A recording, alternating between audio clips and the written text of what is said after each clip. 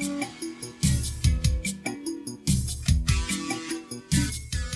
everyone, today is November 21st, 2013. Welcome to Neuroscientist Talk Shop, UTSA's neurobiology podcast. Our guest today is Lena Ting. She's an associate professor at the Wallace H. Coulter Department of Biomedical Engineering at Emory University and Georgia Tech. Hi, Lena. Hello. Hi.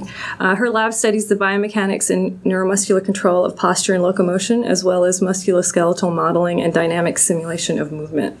Around the room, we've got Charlie Wilson. Hi, Charlie. Hi. And we've got Todd Troyer. Hello. Hi, Todd. So I'm just going to go broad, like I always do at the very beginning.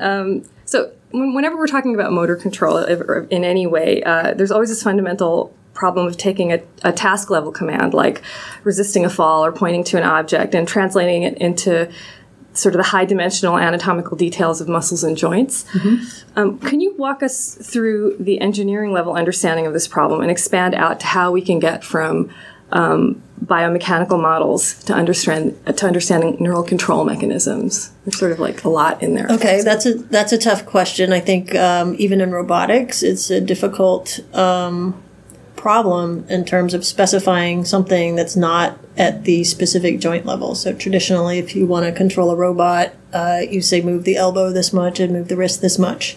And we know that in order to do the task, even in an engineering context, we have some higher level goals of reaching a particular point and not breaking something, or a lot of other things that really don't have to do with the specific anatomy of how I'm actually reaching that.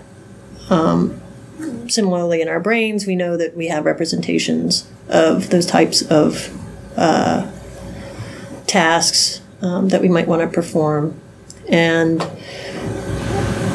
thinking about it from an engineering perspective, we have talked to a lot of people who use what's called optimal control theory to achieve those tasks, in which you say, what are all the different combinations of ways that I can achieve this goal, and then choose it based on some principle of minimizing energy or making a smooth trajectory or things like that. And while it can often produce movements and quote-unquote decisions that look really biological, the sort of mathematical underpinnings of it don't really tell us how that happens in your nervous system. So what was the second part of the question?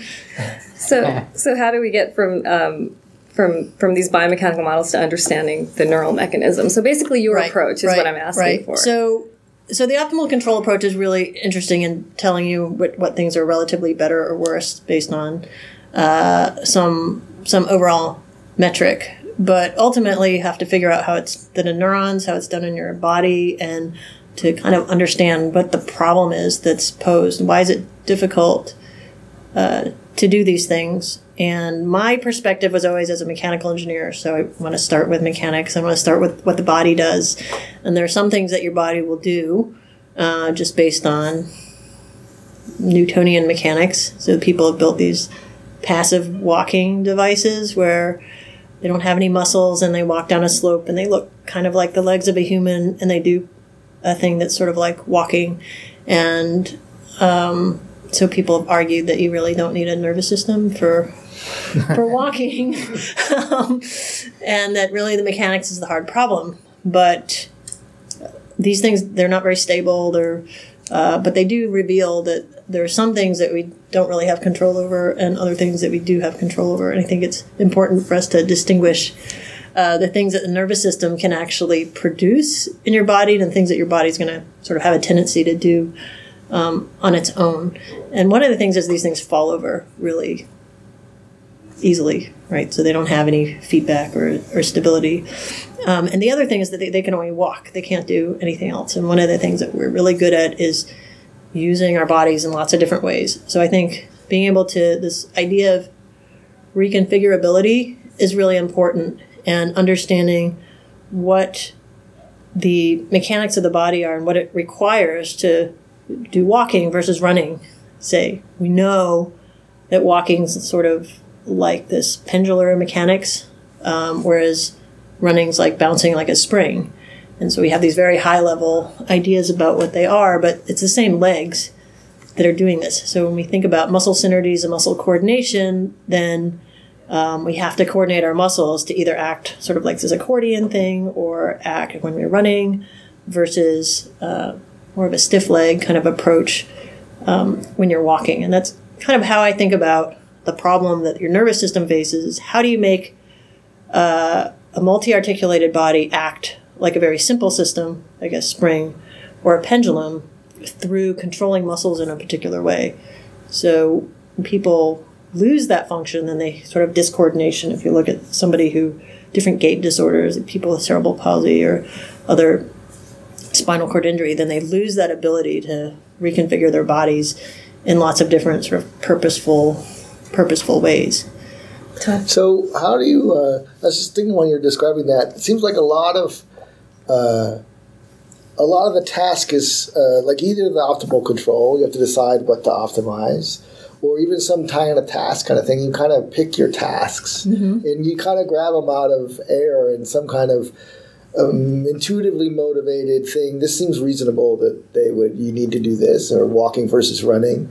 Is there any, but a lot of it seems like a lot of the problem is deciding what really is the task. What is the range of tasks and how to think about that problem space in any kind of systematic way? Is there any way to think about those things, or is it more useful?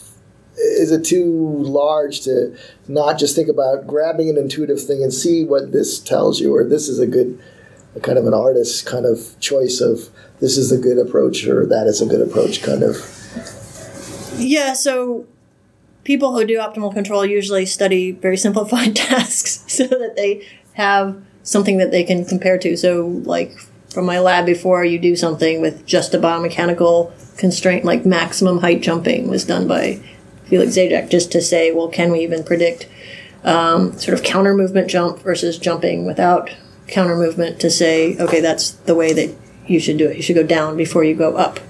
And that's just purely biomechanical. Now, most of us, when we jump, we're not trying to jump as high as we can. And so there are lots of other factors that would affect how you do it.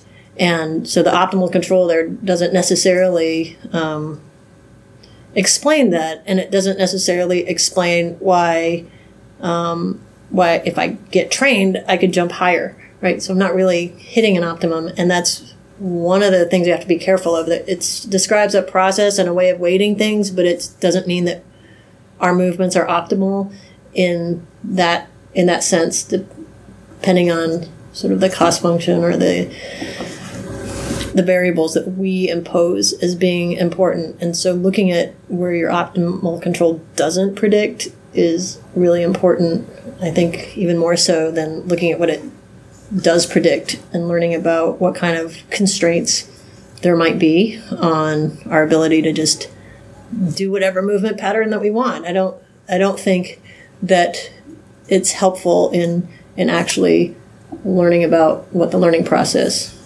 might be. So the broadest extreme is just the brain knows about every muscle and what every muscle can do and programs every muscle. And so if you were to make a list of all the different ways of doing something, it would be an enormously huge list. And the optimal controller has to hunt through this gigantic list of possible ways to do it to find the best one, and maybe just has some like cut off, and when it gets good enough, I stop. I don't have to hunt through that whole list, but the list is really huge. And the second thing I think I hear people say sometimes is that the list isn't really that big because you can't, rub your stomach and tap your head at the same time, and so that can, maybe you can. Some people can. So that one just can be removed from the list, and so the list is actually much shorter because of these synergies of things that have to happen together, and in that case, it ought to just it sounds to the naive person like me as though, well, let's just do that. Let's just make the list of the things that you can do at the same time. The same way the optimal controller has to make the list. I mean, we think the brain can do that like this, immediately whenever I have to make a movement. Then shouldn't we be able to enumerate all the possibilities too that controller has to look through? And can we do that? Do we know that? I don't think so. So I once made this sort of heretical statement in our research group about I don't think the brain knows anything about muscles. So the brain has inputs and the brain has outputs, and that's why you can do brain-machine interfaces. It doesn't really care what the inputs and outputs are, although we've through evolution have structures that deal with them. So Spinal cord knows Yeah. about muscles. though. sure, So well, that's, if we just, maybe not explicitly about muscles. It knows about what happens when I activate this muscle. That I might expect some sensory input, or my leg will move, or something like that. Does it know that there's actually an entity called a muscle? This muscle versus that muscle. The motor pools are intermingled, and so it's not clear that it has any distinction. So it's much less discrete than what we might see so what does it know on the about? output. If it's not muscles, I mean, this is, I know that this is kind of treading down an old, well-worn path that didn't necessarily ever lead anywhere. But if it's not muscles, then, what is the dimension set that the controller has having to look through? Right. Is it a set Right. of synergies? And if it is, could we enumerate those?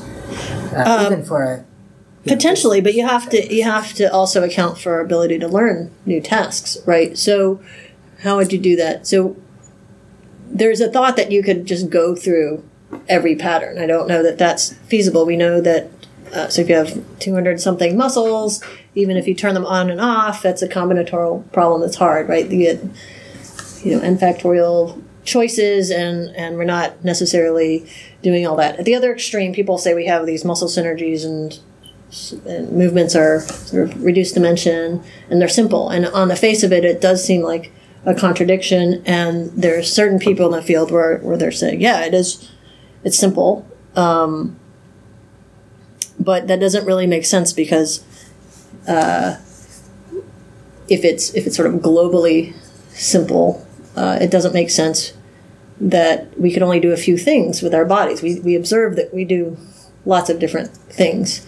So, the idea I have is that for any given movement, that I could break it down into a certain set of subtasks and I could learn how to do them. So if I need to extend my leg or flex it or whatever during walking, that those could be somehow encoded. And there's also an aspect of learning where one person might do it a little bit differently than the other. We all have to pick up our legs in a cyclic motion in order to walk, but it doesn't have to be exactly the same. And that's one of the problems with optimal control. There's lots of solutions and you have to pick one of them. So one of my students coined the term sloptimal.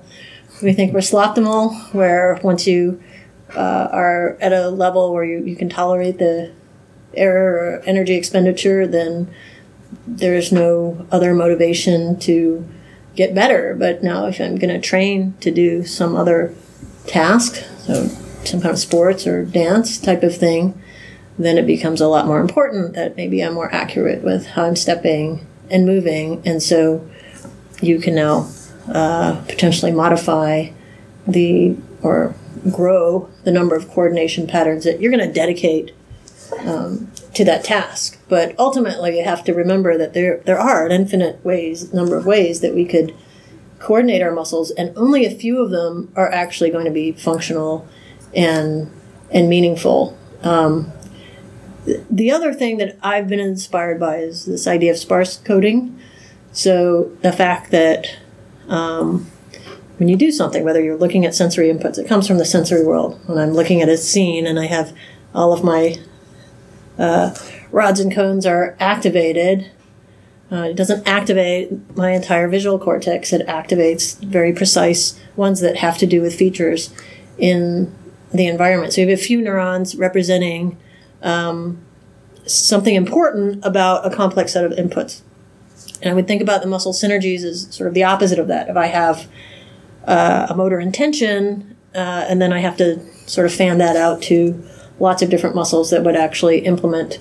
So you've called this the inverse binding problem, is that right? Yes, I've called it the motor binding problem of in order to, lift up my leg, there's a number of muscles at different joints that I have to coordinate in a very specific way. Once I've learned that, I don't really care about the details in the middle. I know that if I hit this neuron, then my leg goes up, right? So then I don't really have to worry about the specifics of what's happening, and I could potentially regulate it with feedback control of you're going too fast, too slow, or and then modify various elements of that potentially with training. And so the idea is that the number of ways we could coordinate our bodies is quite large, but in any specific movement, we would only want to use a few of those subtasks, and you therefore would use a few neurons in sort of the planning stages and the stages of constructing the movement to do it. And so you get a relatively sparse code, meaning that I don't know where it is, either in your motor cortex, premotor cortex, that not everything is active at once, and that different sections of your brain would be responsible, different types of movements. And these are sort of like basis functions that movements would be constructed out of. Exactly. And then each one of these maybe is, it sounds like you're even implying, maybe I'm jumping ahead or overthinking it, but that is, you have some room in your brain for some in synergies, and they're like slots that could be filled with the synergy that was completely learned. And so instead of muscle synergies be reflected in that, absolutely in the wiring of what motor neurons this motor cortex cell goes to or something, it could be more abstract than that. And so until I've used up my number of slots, I could learn a new synergy. And if I want to learn a new one after that, I'd have to forget an old one. Yeah, potentially. So there's an interesting study done, 5 years ago with Gintner and Klassen, where they used TMS to stimulate the hand region of the brain, and then looked at sort of the kinematic shapes of how people's hands went into. So they tried to categorize a library of sort of hand primitives of how they would move, and they would use that to reach for a glass or something. And then they looked at professional musicians and showed that they have different hand postures that they go to, and that those hand postures are also ones that they use when doing sort of ordinary tasks like reaching for a glass. So it's as if they had a certain number of muscle synergies and for grasping, let's say, and that they were modified to be better at their playing their musical instrument, and that that modified the ones they're using for these everyday tasks, right? So it's not like they did separate ones for playing the piano. They modified their handles, and that changed fundamentally how they're going to reach for the glass. Now, it probably didn't change their performance in reaching for the glass. But they reached for it with good form. Yeah, exactly. So you can tell people when they're walking whether they were a football player or a ballet dancer. And so I think that training actually does affect the way that we coordinate our bodies in everyday life. Would suggest that there's some some resource limitation in how many different patterns we could use. And if you look at representations in the cortex of people who are musicians, or someone following amputation, then it does follow the sort of rules of, you can expand certain areas to represent every hand, which basically means you're probably taking away from something else. I don't know. I was just thinking about trying to test this in a computational way, but so it seems like in along those lines, it seems like one of the kind of underlying assumptions in the language or the conceptual things about synergies is they're built up over time and make these kind of core movements, and then you have to maybe elaborate things, especially if you're learning something new. And so it seems like a question. So one question I have, whether it's reasonable to think about, make a distinction between, say, more feed-forward or even forward modeling control that is more synergy-based, and things that aren't covered by this low-dimensional space of things that you have to do would be more feedback-dependent in terms of sensory feedback to do new things that you have to do, that you have to actually look at, say, your hand to configure it in a way that you've never done before or you don't do very often or so forth. And then if you then practice that a lot, then they may become either altering or creating a new synergy for that. But whether there's any task that you could do or you could do fast enough to, then that would predict there's a correlation on the necessity for feedback control versus the time course of the development of a new synergy would kind of match or mirror the time course of the necessity for more feedback control or kind of timing or accuracy or something like that. Whether there's a correlation between all of those ideas that they go together. I don't know if that's reasonable or gives you a... So, again, if you look at musicians when they're learning something, they have a lot more cortical activity than when something is very practiced. We don't know what happens. Right. But so that's what I'm saying. So could you measure somehow two independent measures, measure the amount of cortical activity or something like that, and then get some other way of assessing about what the underlying synergies are, the dimensionality of the space, and see them kind of co-changing in some kind of arbitrary training task or something over time. Yeah, so we have an observation in our data that when we do, when we measure people's muscle synergies, when they're doing an automatic postural response, it's brainstem mediated response that you don't have voluntary control over, that we see different numbers of patterns in different individuals, and then they represent different sort of strategies for movement. So in a study, we had young college students coming in, anywhere from 4 to 7 muscle synergies, and don't know why they're different. We do know that some of them were on the Georgia Tech Taekwondo team. And we haven't formally tested this, although we're sort of getting towards that, where this automatic postural response may be modified based on some training, some intentional training on the part of somebody who's doing a particular sport, right? And so when it does get really automated, then it should show up because we do a perturbation response that's a subcortical loop. Can you back up and just talk a little bit about this center of mass kinematics stuff? Because this is what you're talking about here. We haven't talked about the task. So we have people standing on a motorized platform, and then the platform just all of a sudden moves in a slip, sort of like the rug is being pulled out from under you, and we can change the direction, and then we look at muscle activity across multiple muscles in the leg and the trunk. And so the number of coordination patterns we pull out is different. And so some of the people, and I can't tell you if they were on the Taekwondo team or not, would have this knee bending strategy. And so because it's the automatic postural response, it's not an intentional sort of thing that they can respond to intentionally in the amount of time that we see, 100 milliseconds.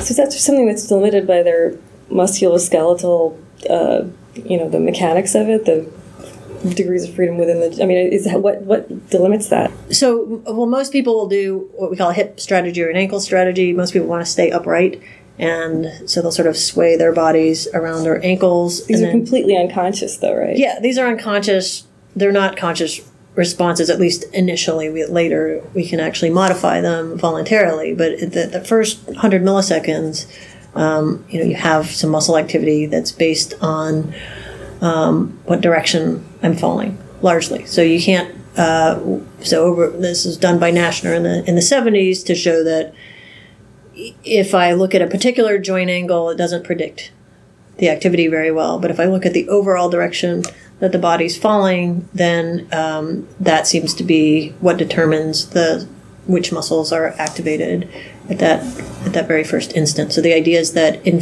100 milliseconds, you would have gathered sensory information and made a decision as to interpreted it in terms of what direction you're falling, and then activated the appropriate muscles that would specifically counteract that direction of falling.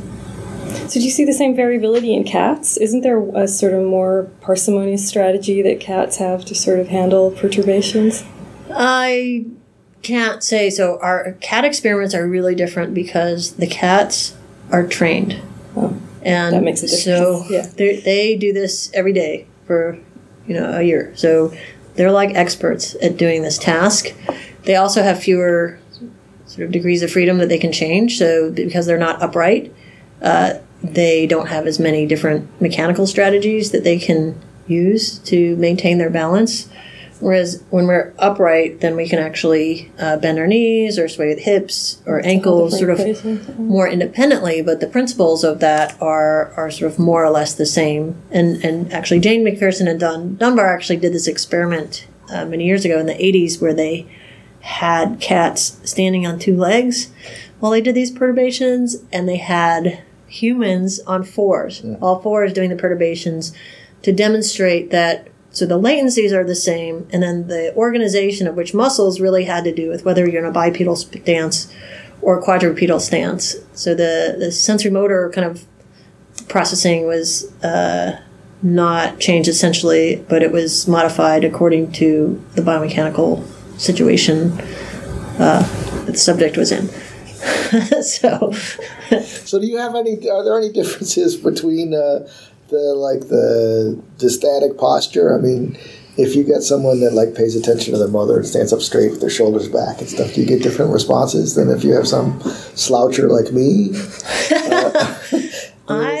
Is there anything that, in terms of different strategies? I don't know if different people have different strategies that are like distinguished, or we try to normalize that in our experiments where we make them look at a picture on the wall, and we haven't studied sort of subtleties in the postural configuration that people take in terms of slouching or not slouching, although in Parkinson's disease there's actually some ideas that the stooped posture negatively affects postural control, and also that the preferred stance width is very narrow compared to what somebody else would choose. So why do they take a narrow stance even though they have postural instability? It seems like they should be more stable if they're standing with a wider stance. And it turns out when they go to a wider stance, their activity is not it's too high, essentially. So they're too stiff. And we also know that they're really not very good at changing their muscle activity in response to the biomechanical context. And so if they're too stiff and they can't change, then they probably want to stay at a narrow stance because it's easier to initiate gait there and because they're less stiff. We did a study on amputees, and we were looking at how much their center of mass moves when we give them these perturbations, and this idea of stability margin, of how close to being unstable they are. And we're surprised to find not that much difference, except in certain directions where they're loading the prosthetic. This is transtibial amputees. And then we looked at the data and we realized that all the amputees took a wider stance than what we might have, so we didn't control for it. And so the interesting thing is that they're making up for this deficit by adopting a different posture that then functionally makes them, at least from these measures that we took, look more quote-unquote normal. So right now we've controlled for that. Because I was thinking about that also in terms of the athletes may have different postures than non-athletes. Right. Like their default posture may be have less tension in your knees for someone that does something like that. We had some Tai Chi masters come in, and they or teachers come in, and they like to crouch their posture a little bit more. We ran one of the studies. We actually had people be in a crouched posture and compared it across different postures. So we had people stand in wide, narrow, single limb stance, and a crouched posture. And what we found is that the muscle synergies that you use across all those different postures are fairly conserved. And so if in this particular person I see this muscle synergy in a narrow stance, I'm probably going to see it again in a single limb stance or a crouched stance. And so we were able to identify patterns that were specific to each subject, which is why that sort of lends the idea of why I think the training is important in shaping each individual's pattern and complexity of their response.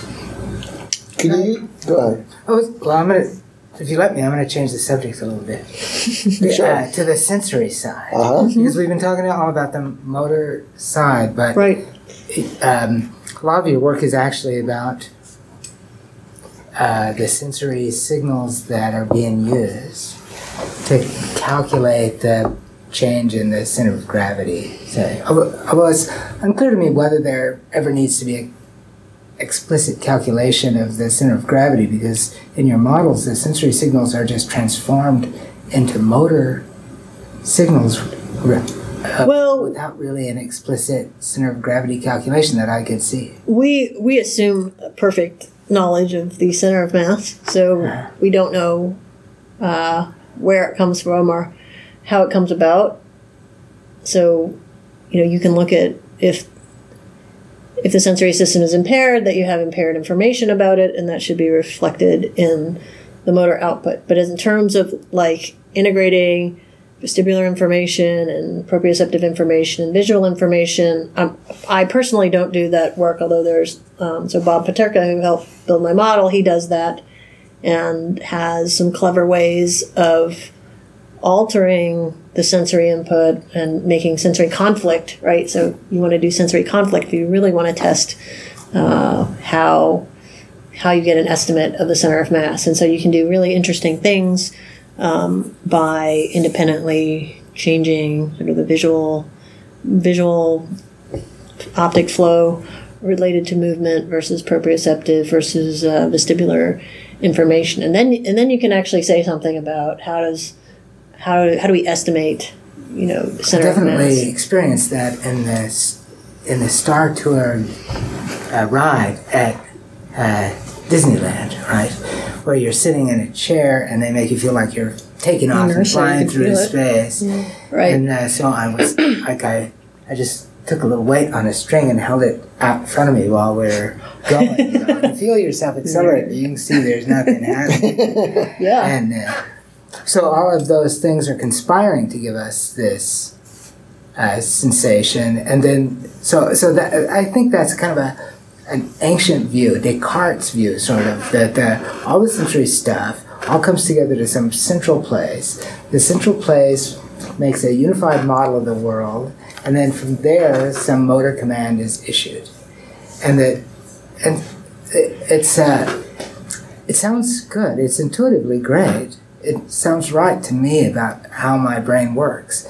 But it seems, if the brain works like that, then we haven't done very much at that step, the step where we take all of that sensory stuff together and figure out where is the representation of my center of mass in the brain. Yeah. What does that look like? How does it get implemented? And then how does it control movement? Right. So I would doubt that there is really one place. So there have been some people arguing that through sort of a heterogenic feedback pathway within the spinal cord, you can integrate information from lots of different afferents and sort of get an estimate of some global estimate. So like Dick Popoli has measured signals from the dorsospinal cerebellar tract, saying that if you process it in the right way, you can get an estimate of limb length and limb angle. And I think Doug Weber has done some dorsal root ganglion recordings also showing that if you look at it en masse, that you can tell something about the limbs beyond what the specific joints are doing. So there is an argument about how peripheral or how distal that information is, but also I think we have to remember that there are lots of parallel pathways, processing pathways. So the thing that I use sensory information for in the spinal cord may be very different than the processing that happens in the brainstem at the same time versus the cortex. And actually, I'm really interested in this question of whether our perception of what's happening has anything to do with these automatic responses, because they could be very different if you take the same flow, you have collaterals going everywhere from your afferents. One afferent, it goes to propriospinal, this brainstem up to thalamus, and so there's a lot of divergence in where the information goes, and so I would imagine there's a lot of different types of processing at different levels depending on what you need. So in the spinal cord, a lot of it, we think about these monosynaptic reflexes being just joint-based, but they're fast, and so you want to stiffen yourself and stabilize yourself until you get the sort of the next computation from your brainstem that's saying, oh, I'm falling in this direction. And then at a cortical level, you can say, hey, I don't want to bring myself up to vertical. I want to change my strategy. And so all of those may be operating on a slightly different sort of parameters of So that late discharge that you see in the muscle that people have called long loop discharge or something, and some folks have said that it goes to the cortex. Some folks say it doesn't. But that signal has embedded in it that calculation of the center of mass, doesn't it? And so wherever it goes, it collected all that information and got back down to the spinal. Maybe it never even, it had to leave the spinal cord because it includes visual and vestibular information. That's right. And so it may or may not have to go to the cortex, I guess. What's the status of that? I mean, at one time, everybody acted like that was a transcortical reflex and that used the motor neurons in M1, but we might be back to that. So Steve Scott and Andrew Przinski had a paper on arm long latency reflexes, and they also, have these tasks where you're reaching for something and there's an obstacle, and then you have a perturbation type of thing, and all of that information about the environment is sort of incorporated in that long latency response. So people have generally thought about them as reflexes, and so I don't necessarily like calling them reflexes because that gives the wrong impression about the sort of sophistication of information that's required. So you can have information about knowledge of the environment and task and have it modulate the longer latency but not the shorter latency response. So there's evidence that there is some transcortical component to it, but I don't know how that differs from a more voluntary component, or whether it's that sort of knowledge or descending drive sculpts the sort of sensitivity of a brainstem circuit. I don't know. But all of that, I mean, I was just thinking a minute ago that just calculating the center of mass is a big, complicated, difficult thing that basically is the essence of what the brain does.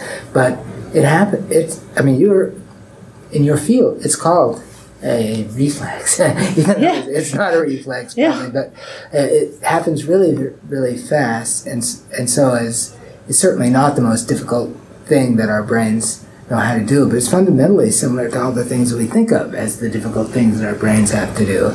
Take a whole bunch of sensory stuff from a zillion different sensors, combine it into some abstract idea that implies a movement that we have to make, and then program that movement to actually occur.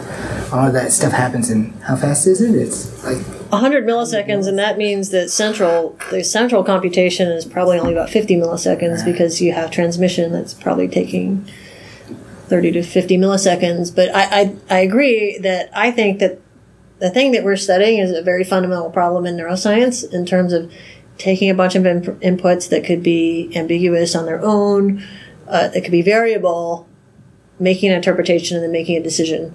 It's just that we sort of think about it as being more defined because we're constrained by the biomechanics of the situation. So the range of choices we have may not look as different as like when you're speaking different languages, for instance, but fundamentally it's the same problem. It's just that when you make an error in a motor system, there are much larger consequences than if you make some other decision, especially in balance control, right? Because you fall down, versus even if you're reaching, or if I have to repeat myself twice, then that's probably the least expensive kind of motor mistake that I could make. But I guess some people would argue with me that it's not the same problem. But I think that there is pretty amazing decision making type of behaviors that happen even in the spinal cord and certainly in the brainstem. So it's certainly a common framework that you can used to answer that question in terms of sparse coding and the sensory thing, and then muscle synergies on the way out. So you have this reduced representation. So you have this complicated sensory stimulus and has lots of different factors, but you reduce it in dimensionality. So you have a bunch of core important factors that you extract from things, and then you have to then map it on to presumably a few core important parameters in the muscle side. So you can imagine a abbreviated thing where there's just one step. You have a sensory representation or a motor synergy representation. You could even imagine that it's the same step on the same population.